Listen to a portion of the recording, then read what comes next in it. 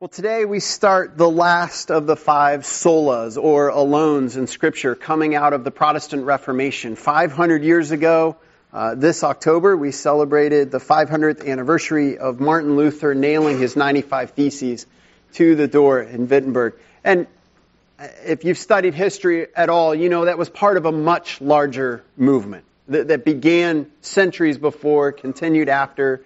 But it was a defining moment of someone, just one of many, that were taking God's Word, poring over it, and taking what the church of their day was teaching and saying, there are some things that don't line up here.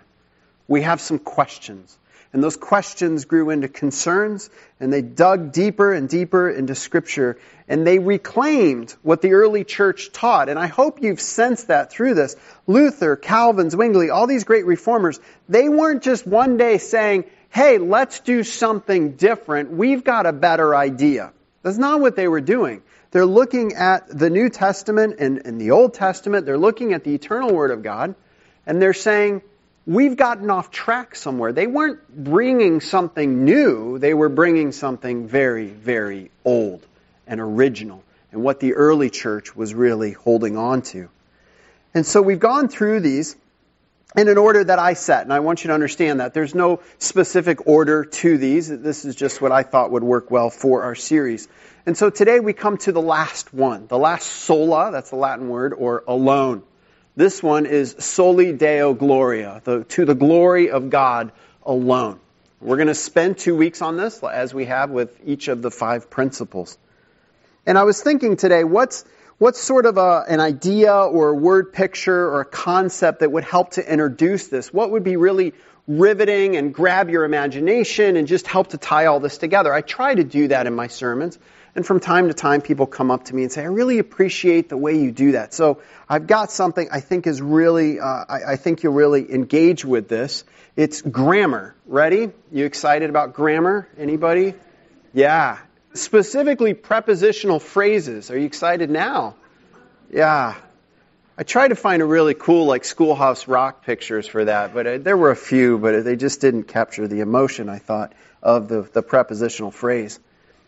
At their heart, each one of these 5 things is a prepositional phrase. Now, the way I've written it in English, you can't tell. But if I could put kind of the full nuance to it, it's talking about something that is according to Scripture alone, something that is through faith alone, something that is by grace alone, something in Christ alone, and something that is to the glory of God alone. And if you, like I'm sure all of you do, study grammar, you know that prepositional phrases can't stand on their own, right? They modify something. They describe or define something. They need a subject. And so we have to ask, what is the subject of these 5 solas, or alone, these important prepositional phrases? What is it they are modifying? For the Reformers, as they looked at what the Roman Catholic Church was teaching and they looked at what Scripture was saying, the key fundamental difference between the two that they really arrived at, putting everything together, was a difference about this wonderful, deep, rich theological concept known as justification. Justification means, how is it that God declares somebody righteous? When we stand before God in His judgment, and He is saying whether or not we're going to get into heaven, whether or not He accepts us, whether or not our sins have been forgiven, that is the concept of justification.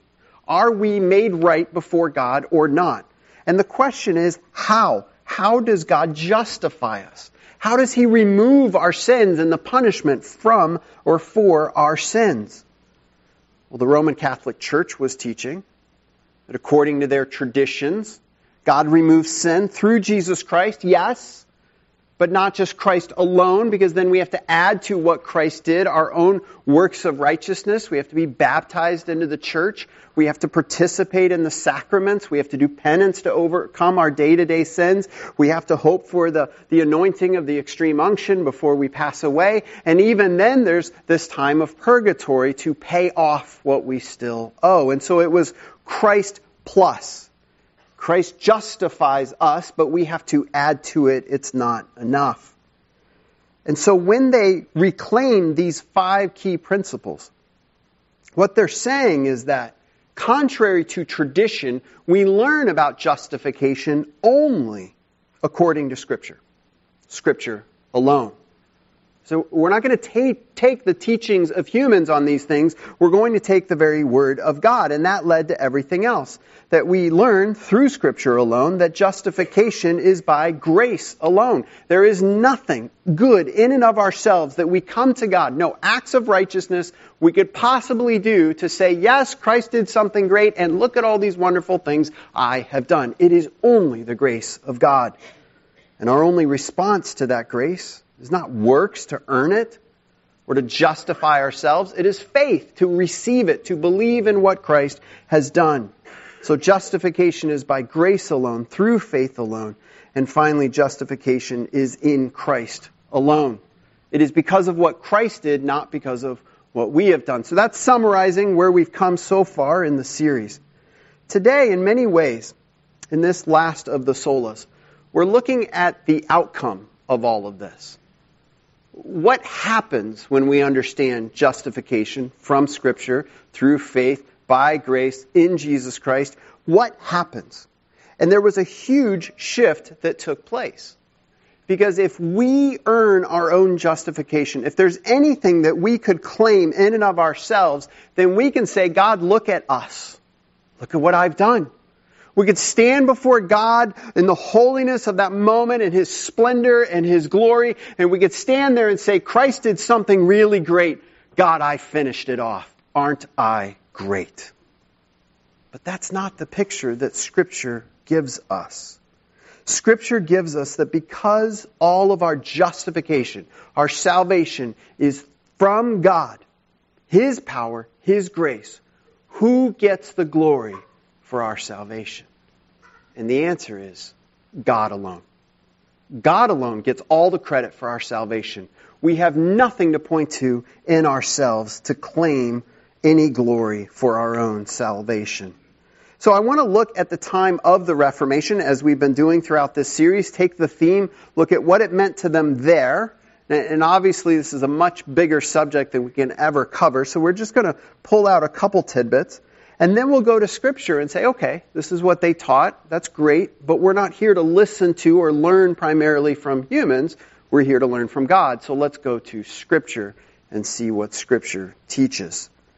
Now, to go there, we have to understand at the heart of this was this difference on the concept of justification. We all want to make ourselves right. We all want to think that if I can just do the certain steps and just work a little bit harder, that I can justify myself. I can make myself good enough and righteous enough. And the Roman Catholic view was exactly that. God does some, we do the rest. We have to work, which means we get to take some credit for our salvation. We get to say, look at this wonderful thing that I have done. Look at what makes me righteous. Look at what I have done. And Luther and Calvin and the rest of the Reformers, as they studied from Scripture, what they saw was that there is nothing that we can claim. We can't take any credit. Anything that we could claim was just dirty rags in light of God's holiness and in light of what He has done for us. We bring nothing to our own salvation. And we've been talking about that in the previous weeks as we've walked through this. Luther wrote, "It is true that the doctrine of the gospel, it's the good news about Jesus Christ, takes all glory, wisdom, and righteousness from men and ascribes them to the Creator alone, who makes everything out of nothing." He says, if we are truly going to hold on to the fact that salvation is from God alone and not of ourselves, then we need to understand He gets the glory for all of it.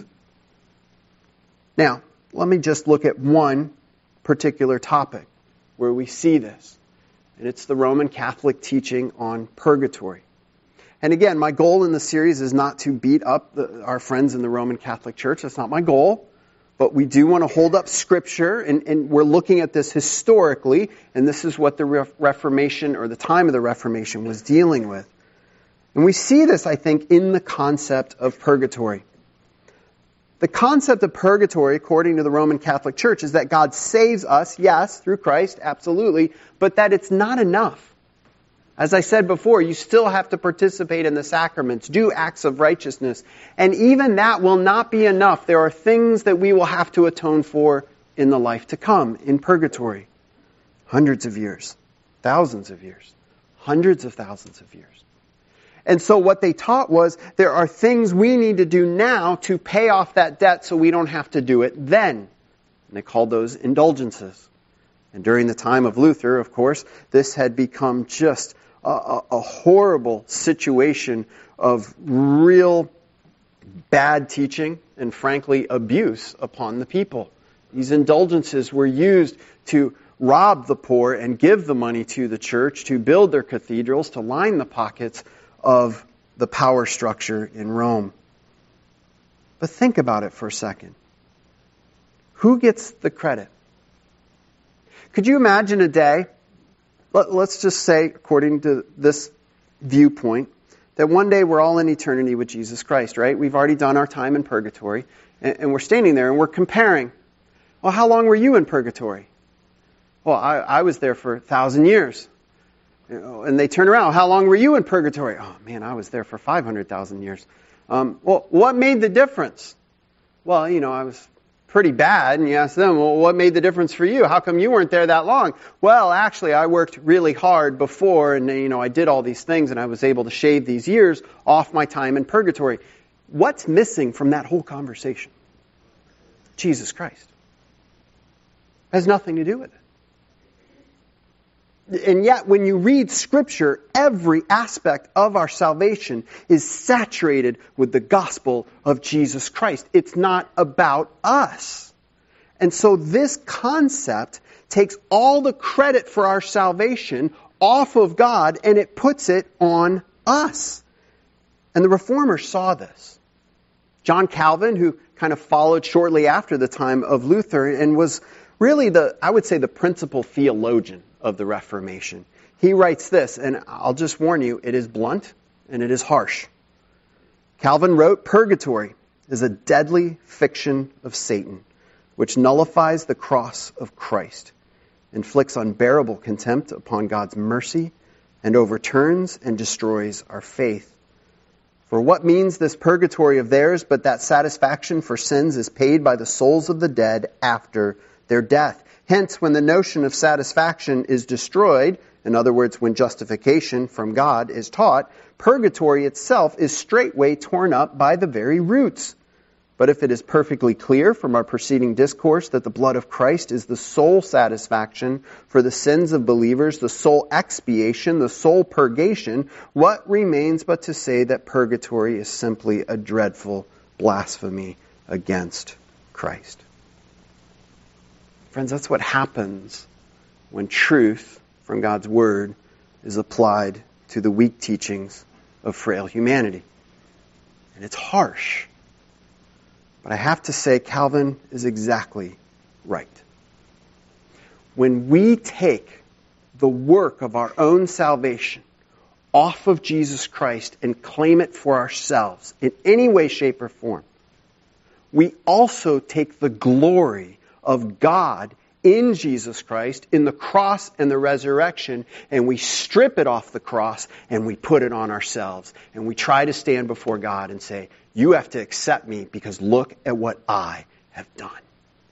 And that is a dangerous, dangerous and heretical thing to do.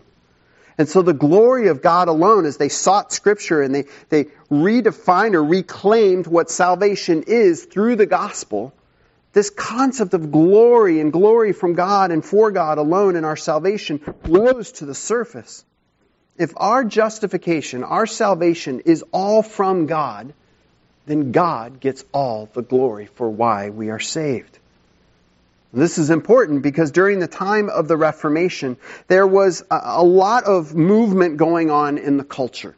I said earlier in the first service, there were kind of the seeds, the beginning of the Enlightenment. Somebody came up to me later and said, I thought the Enlightenment had just appeared a couple hundred years later, which is true, but there were seeds there.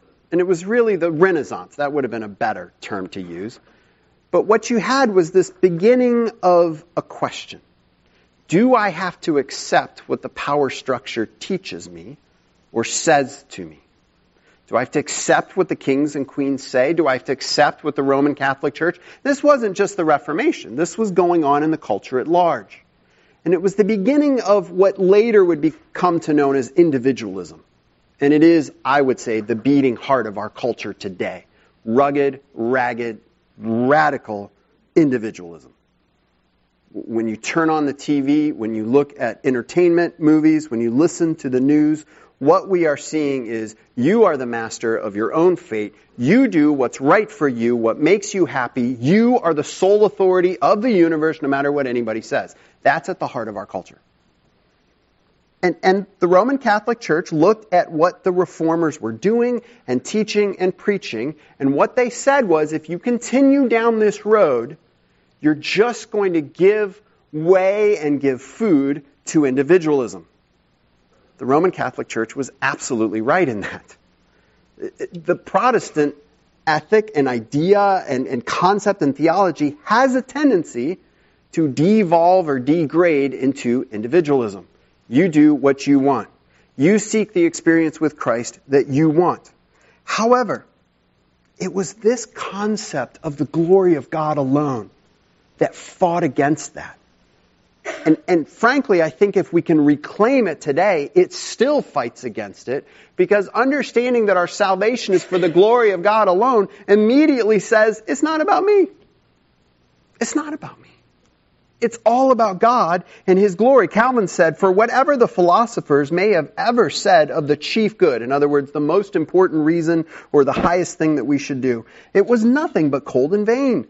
For they confine man to himself, while it is necessary for us to go out of ourselves to find happiness. The chief good of man is nothing else but union with God.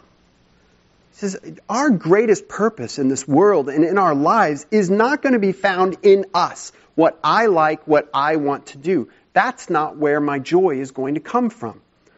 The chief good of all humanity is going to be found in God, in His glory.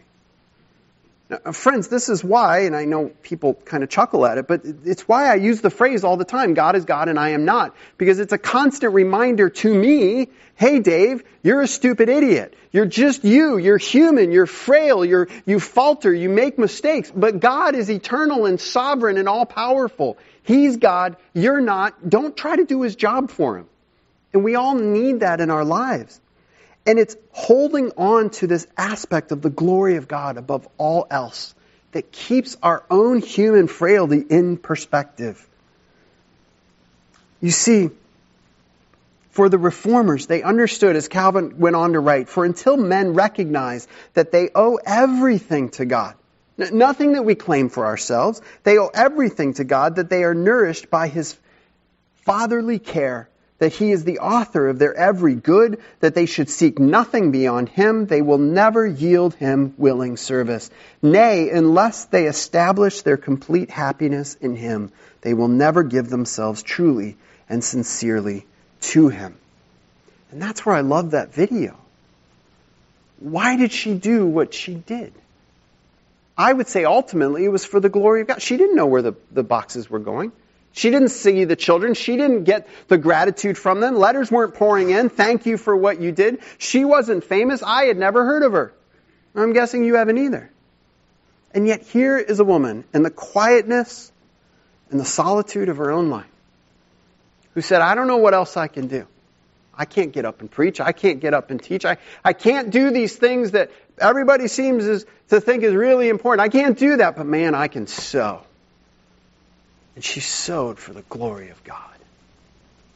And here's where the glory of God, this huge concept, is just a blessing in these simple things. Because it means that the simplest of things done for the glory of God is participating in the grand plan of all that God is doing. The first of the four solas, or these alones, show us that we bring nothing to our own salvation. It's all of God and from God and by God. And that's summed up in this fifth one, to God's glory alone. not to the glory of the church that has given us these wonderful ways to justify ourselves, not to the glory of ourselves who have done such wonderful work to make ourselves righteous. We stand before God knowing we are wicked, wretched sinners. And so when we are saved, it is all the credit going to God. Now, as I said earlier, this is great. I find what they taught in the Reformation to be powerful. I find it to be life-giving. I find it to be exciting. I love speaking about these things and thinking about these things. But ultimately, the first of the 5 solas we looked at is Scripture alone. Is this in Scripture? And so that's where we turn to now. Do we find the glory of God in Scripture? That's a pretty obvious one, isn't it? But here's the corollary, and really the crux of the issue. Do we find that this is what all of Scripture is about? Do we find in Scripture that this is what all of our salvation is about? Do we find in Scripture that this is God's highest purpose in everything He does? It is His glory. That's a harder question, isn't it? Then it's not just one happy Christian subject that we could study. It is the Christian subject for us to study. And so we have to start with, what do we mean by glory?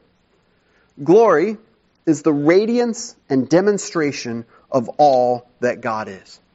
It is the splendor of His greatness on display. Isaiah chapter 6 verse 3 talks about this vision that Isaiah has in the throne room of heaven. Later on, John in Revelation would have a very similar experience. And as he sees this throne room of heaven, he sees in some way God on the throne. And he's surrounded by these heavenly beings, these angelic beings. And it's almost like he struggles to describe them. And they're crying out, they're calling out constantly who God is.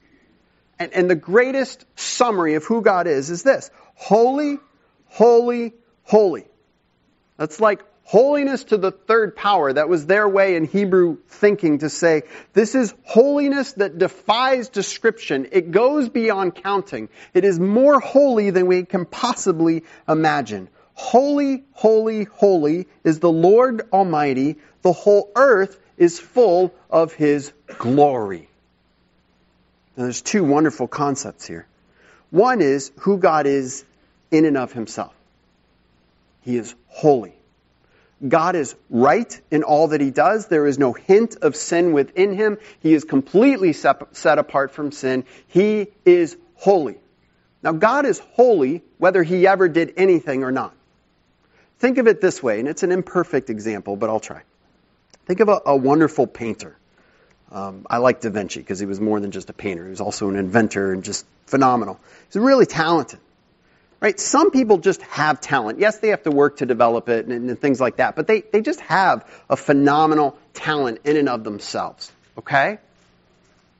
If Da Vinci never painted, would he be a talented painter? Now again, I'm not talking about practicing and developing the talent. Did he have that talent in him some way, shape, or form? And the answer is yes. Now, would you ever know it? Well, of course not. That'd be silly. I mean, we might have phenomenal painters here. I'd like to think I'm one of them, but I just don't paint because I don't want to prove myself wrong. So, we might have people that are really talented in painting that just don't do it. I'm sure we have others that are really talented that actually paint. My point is this.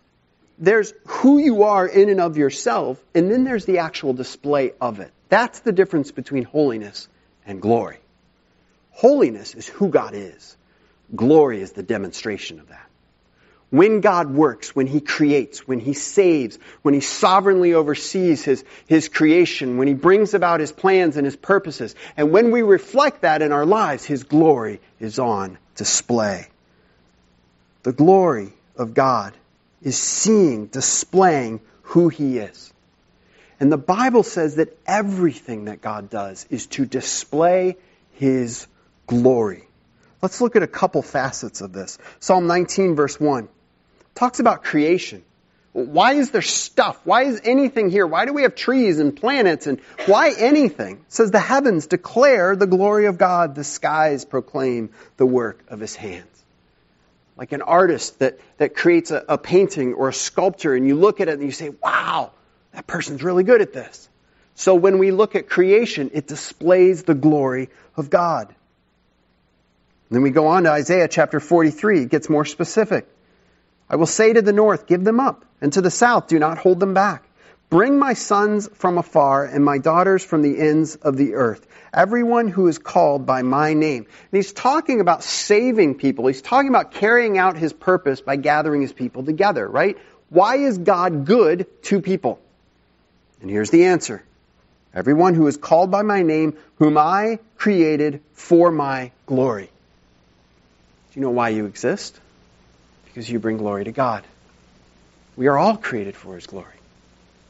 The people here in church and the people not in church.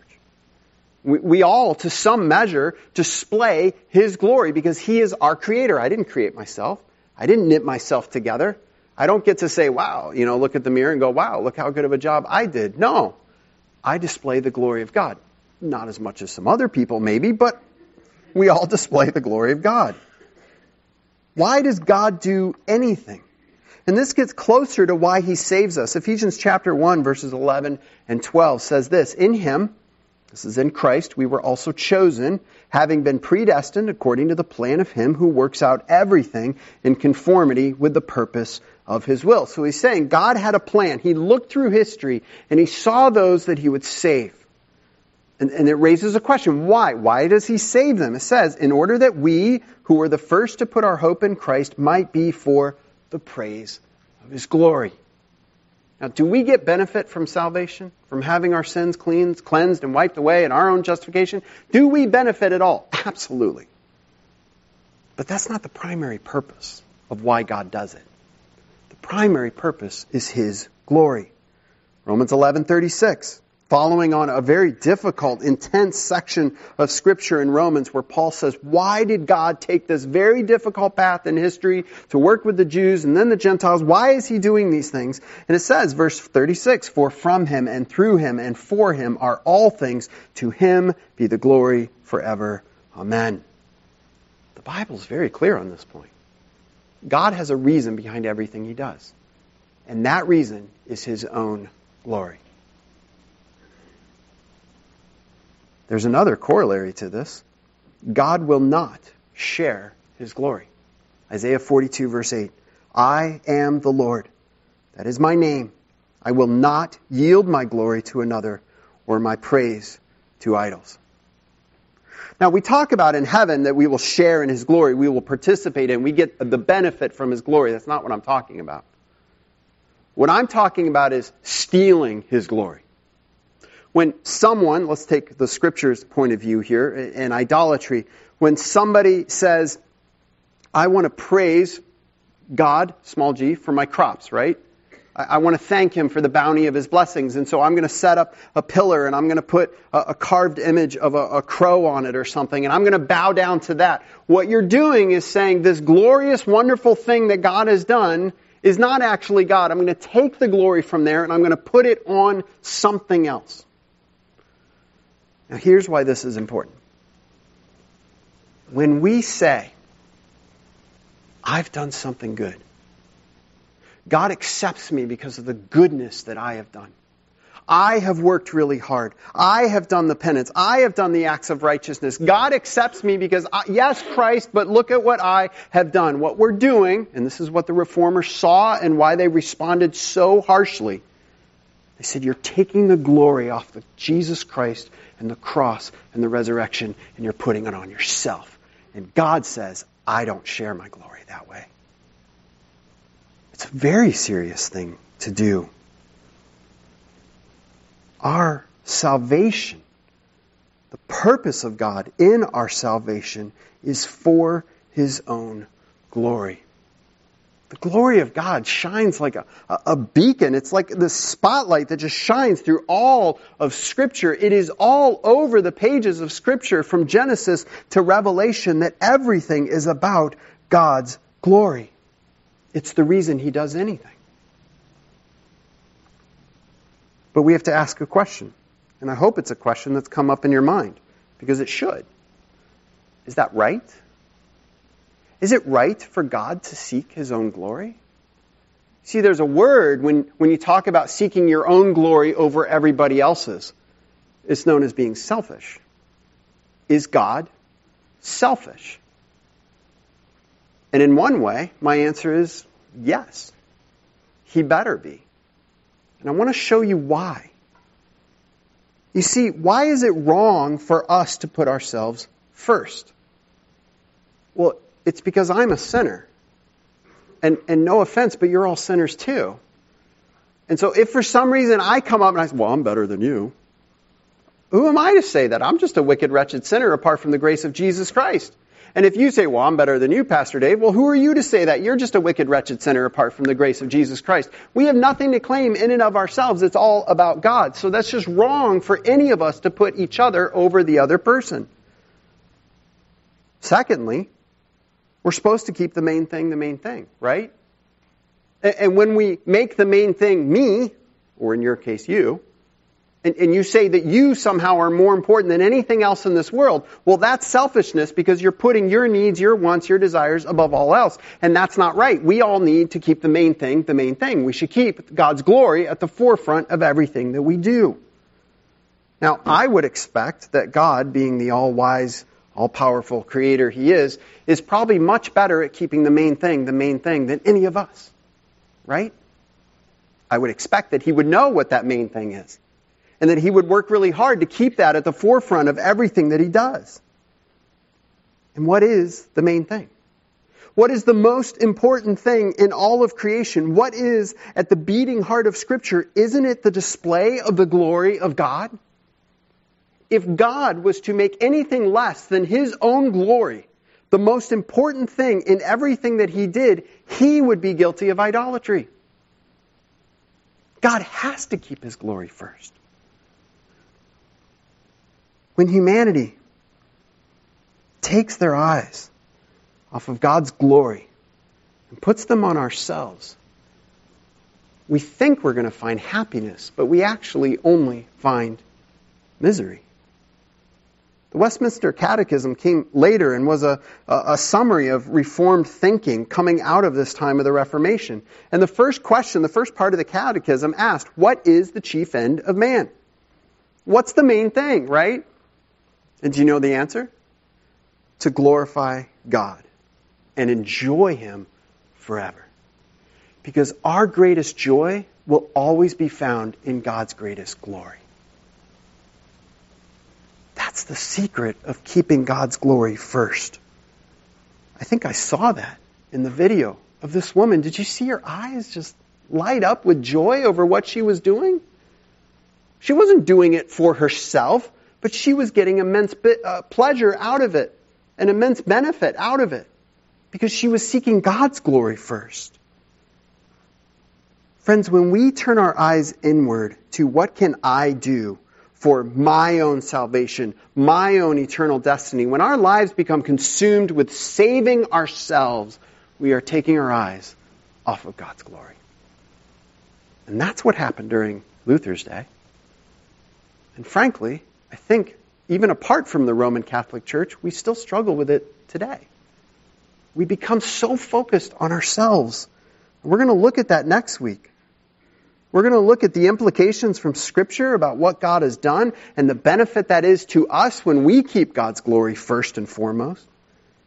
And we're going to see that when we seek God's glory, we get the greatest good. Because His glory is the main thing. And my prayer, like the Reformers, is that each one of us would live looking at every moment of our lives, like this woman, waking up early and saying, what can I do? I'm going to sew clothes. I'm going to sew clothes for kids that need them. For the glory of God. Because this concept of to the glory of God alone takes everything that you do, everything you participate in, and it brings meaning and purpose. And you say, I can only do this. Yes, but you can do it for the glory of God. Oh, I only have these gifts, but you can use them for the glory of God. I only have this amount of time, but you can use it for the glory of God. Whether you're a mom, a dad, a kid, a construction worker, an engineer, whatever you are, you can do what you do for the glory of God. And that's why God saved you. For His glory. Let's pray. Heavenly Father, we so easily lose focus. When we so easily take our eyes off of you and put it on ourselves. And we like to lay out and define what we can do and how we can get better and some self-improvement plan.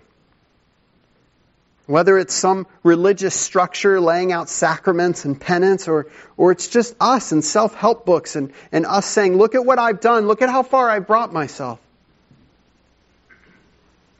God, we still rob you of your glory today. And I pray that we would see in our lives, and especially in our own salvation, you do what you do for your own glory. And when you keep your glory the main thing, it is what's best for us. And when we keep your glory the main thing, that too is what's best for us. May we as a church and as individuals keep our focus on your glory and your glory alone. We pray this in the powerful name of Jesus Christ. Amen.